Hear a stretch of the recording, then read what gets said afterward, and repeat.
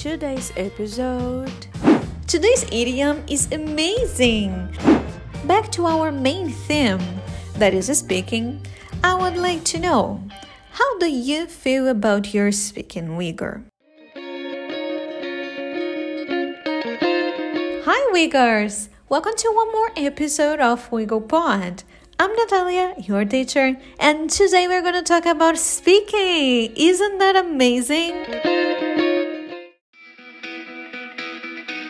We've been talking a lot about communication and its details, scenarios, possibilities. However, since we are starting off a new month, I would like to go a little deeper in communication abilities to help you, Uyghur, to go over your drama and start to develop a new relationship with your English. Are you ready? Of course, before getting to the main topic, let's learn a new idiom. Yes. Today's idiom is amazing, but I gotta confess it took me some time to understand how to use it. Have you ever revealed someone's secret by accident? Or either on purpose? Or have you ever said something in the wrong moment? A commentary or a thought you should have kept it to yourself forever? If so, you have spilled the beans. Yes, to spill the beans means exactly this, to make a secret known or tell people a secret that should have been kept in secret. Let's see in a context. In the first scenario, we have the sentence, I've spilled the beans about the new market actions. The boss is gonna kill me. So in this case, you made now the new strategy, the new actions on marketing. So someone is gonna kill you, of course. The second scenario, how is spilled the beans about her birthday party? It was supposed to be a surprise. So I really hope it wasn't you, but someone spilled the beans, someone make it known that it was going to happen a birthday party and it was supposed to be kept in secret, okay? So just one more time that someone spilled the beans. And the third scenario, is it okay if I spill the beans about what happened last meeting? Everybody should know that. In this case, this is just like a hypothetical happening because it's just like an indagation. Someone is asking, probably someone or itself, if they should or not make it now the last meeting happenings, right? This sentence can be used, this idiom can be used in any of these circumstances, okay? Yes, that's not the most business idiom, but you can use it in informal conversation with your coworkers too, right? And probably you're gonna hear it from other people as well, okay? So I really would like to have your feedback, Uyghur, about this idiom. Have you ever spilled the beans about something? Go to our page on Instagram at WiggleBR and let us know.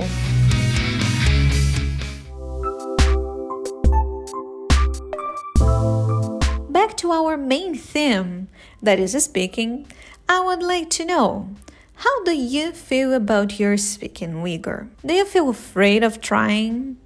Are you part of the team who goes with the flow and uses it in any possibility? I know it's not easy to speak. Sometimes we are afraid to shout out some ideas even in our mother tongue. When talking about English, it can be even worse.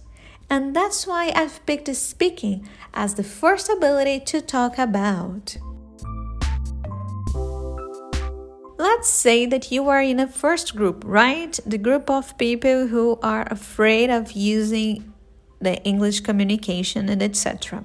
What are you afraid of? Is this a fear of making a mistake? Or is this the fear of being judged? That's the point. Let's be real. If no one around you speaks English, who the heck is going to correct you? No, for real, we're going to have this conversation again because you, Uyghurs, and of course the ones who are not Uyghur yet, if you don't consider yourself a Uyghur, you can start to consider, right? Since you are here participating in our community and listening to this podcast, you are already classified as a Uyghur, right? So, have you ever seen someone correcting anyone's pronunciation in public? Because it's been 11 years since I, Natalia, started studying English, and I can assure you, I have never seen such a thing like this. Besides that situation that is totally impossible to happen, my 5-year experience English teacher showed me that 80% of us, me, you, all the Brazilian learners, have the conception of perfect English communication. Unconsciously, we believe that everybody expects us to be fluent and perfect when communication in the second language, in this case English. And here, I can make a usage of the idiom that we just learned. I'm gonna spill the beans here. No one cares about your English, baby. Yes, that's the truth. No one expects us to be fluent. No one expects you to get all the pronunciations and connections right, okay? Alecrim dourado, stop using it as an artificial to avoid communicating in English, okay? Stop thinking that people were caring about the way that you did it wrong or you said it in a bad way. No one cares. Really, detach yourself of this idea, please. Concentrate your energy in being better at communicating your ideas much and much more.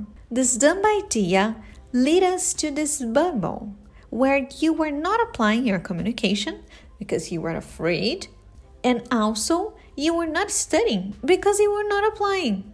Can you see that this is a vicious cycle? You stop speaking because you are always afraid of something that we don't know what it is, because no one is going to come up out of nowhere and correct you.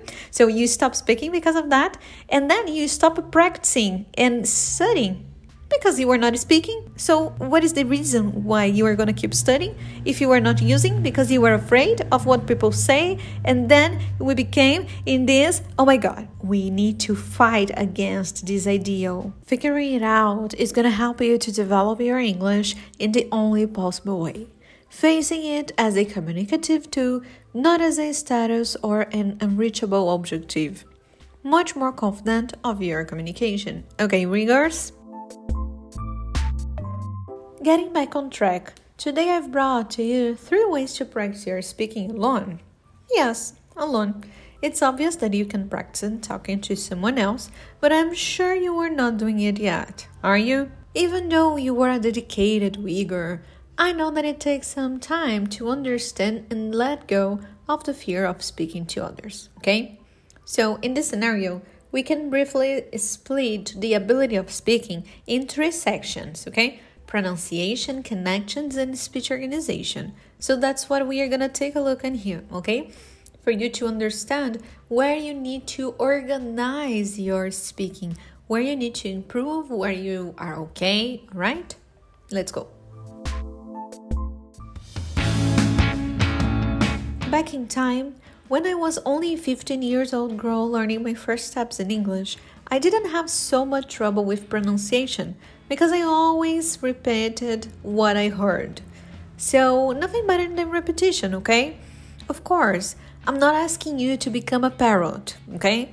As a consequence of another language, there are other ways to pronounce the letters, right? And I feel like now that I'm a teacher, I feel this is the major problem for us Brazilian and Portuguese speakers. The things that we are reading, we try to read with our basic pronunciation, our mother tongue pronunciation, and it doesn't make sense in the other language because it's another language, but probably they have another pronunciation for each letter of the alphabet, right?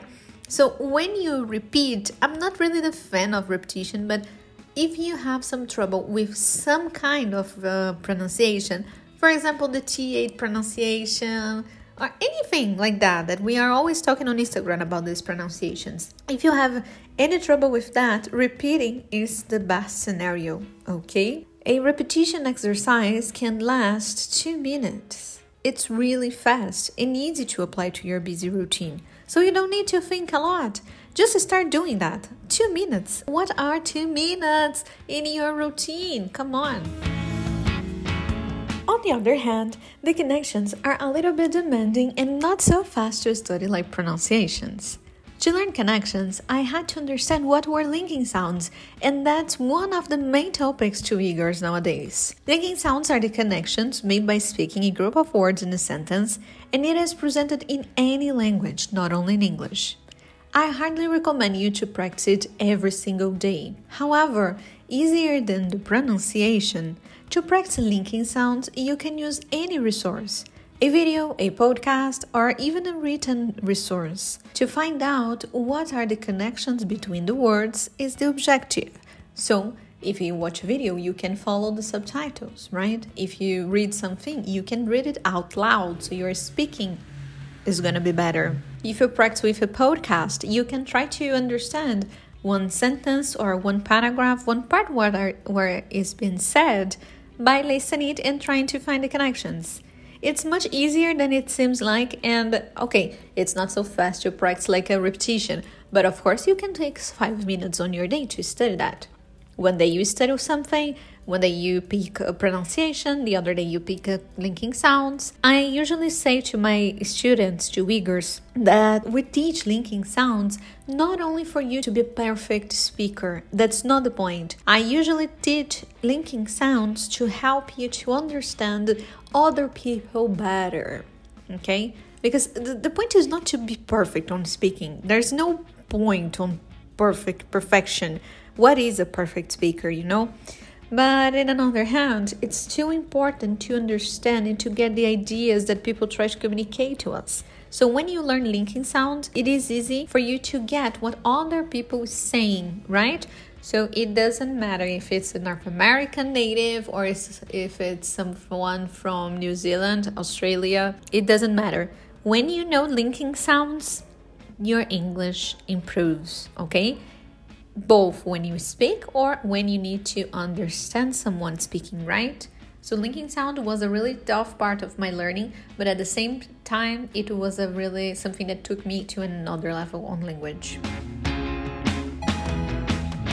Last but not least is speech organization. This one is for sure the most complex one, since you can't study it so practically as you can do the other ones. To improve your speech organization and the words in your mind, you gotta write. I hardly recommend all the Uyghurs to write something in English every single day. But teacher, didn't you say that you need to practice the other sections too? Yes. And the idea is to practice English every day, right? One day you do pronunciation practice, another day you can do linking sound practice, and the other one you can write and say it out loud. Organizing the ideas in your mind is going to help you to speak clearly, faster, better. If I didn't have a road here for this podcast, it would never be possible to do it so nicely like it is done. You know, even I, English learning for 11 years and counting, I teach, I have all the ideas on my mind. Every single episode has a written part that, not that I read, but that I follow to give you a great experience of a program that is organized, that has a start, a middle, and an end. Can you feel it? So if you want, in Portuguese it is easy to find all these sections on your speak. Of course it is, because this is the language that you born learning, you know. You was born and everybody was speaking Portuguese around you, so of course this is easy. But in a second language, to practice it, is it much better if you write, since you are not surrounded by people who also speak English, okay? So to me, what really worked was writing, and to my Uyghurs, to all the students that we have at this school, it works the same way. I put all of that, me and Gregory, that is the other teacher, we all put the students to practice a lot of writing, okay? Because we believe that this is the tool that is going to help you to have a better speech. So if you want to be a Uyghur, you better write.